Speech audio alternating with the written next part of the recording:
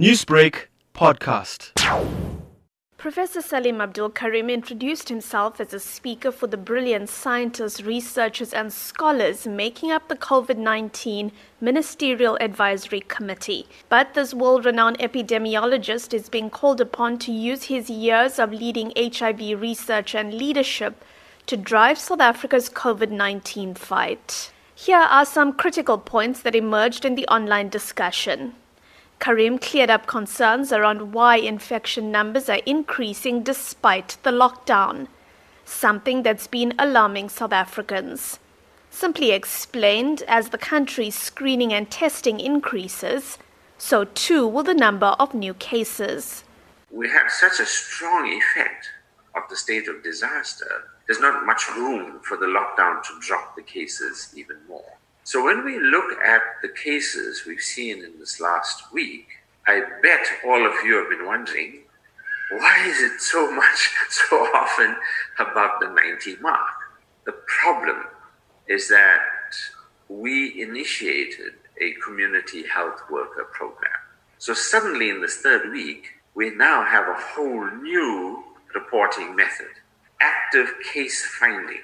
South Africa has set a target of screening 1 million people per week for COVID-19.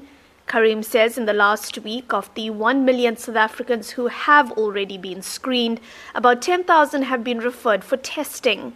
He explains how healthcare workers are using technology to their advantage. So the community health workers have to enter the information on a cell phone. And when they press submit, the cell phone sends a location.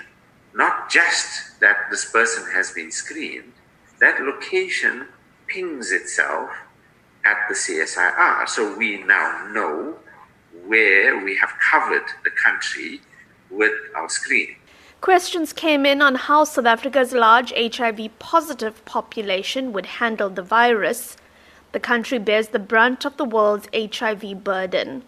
UNAIDS puts the latest figure of positive HIV cases in the country at over 7 million in 2018. Karim says HIV positive people on antiretroviral therapy with good CD4 counts should experience the virus similarly to non-HIV positive people. However, he says his concern is for HIV patients with a CD4 count below 300 and those who remain unaware of their HIV positive status. They might have a clinical course that is more in keeping with what we saw with the elderly. In other words, case fatality rates that start climbing. If that pans out, we're going to have a problem on our hands because there's a lot of those people. Of the 2 to 2.5 million people in our country who have HIV and are not on ART, that probably somewhere around 500,000 have low CD4 counts. So you can imagine what we may be heading into. Karim took a moment to decry what he called armchair critics, putting forward so-called solutions without the scientific data to back it up. Ideas are dime a dozen. Everybody's got them. I mean, I'm amazed at the number of armchair experts. After my Monday talk, I got thousands of emails about people who have every kind of solution. They know how to cure this disease. I have no interest in it. I'm interested in your data. He reiterated sentiments he shared earlier this week, saying it's unlikely that South Africa would avert the shattering consequences of COVID-19 being felt by so many European countries. We have not escaped this bullet. We simply have postponed it. It's inevitable. We have a whole nation which has all the conditions for the spread of this virus. We have no protection in the form of a vaccine or natural antibodies. We're going to have to find a way to push it back as far as possible to give us time to prepare.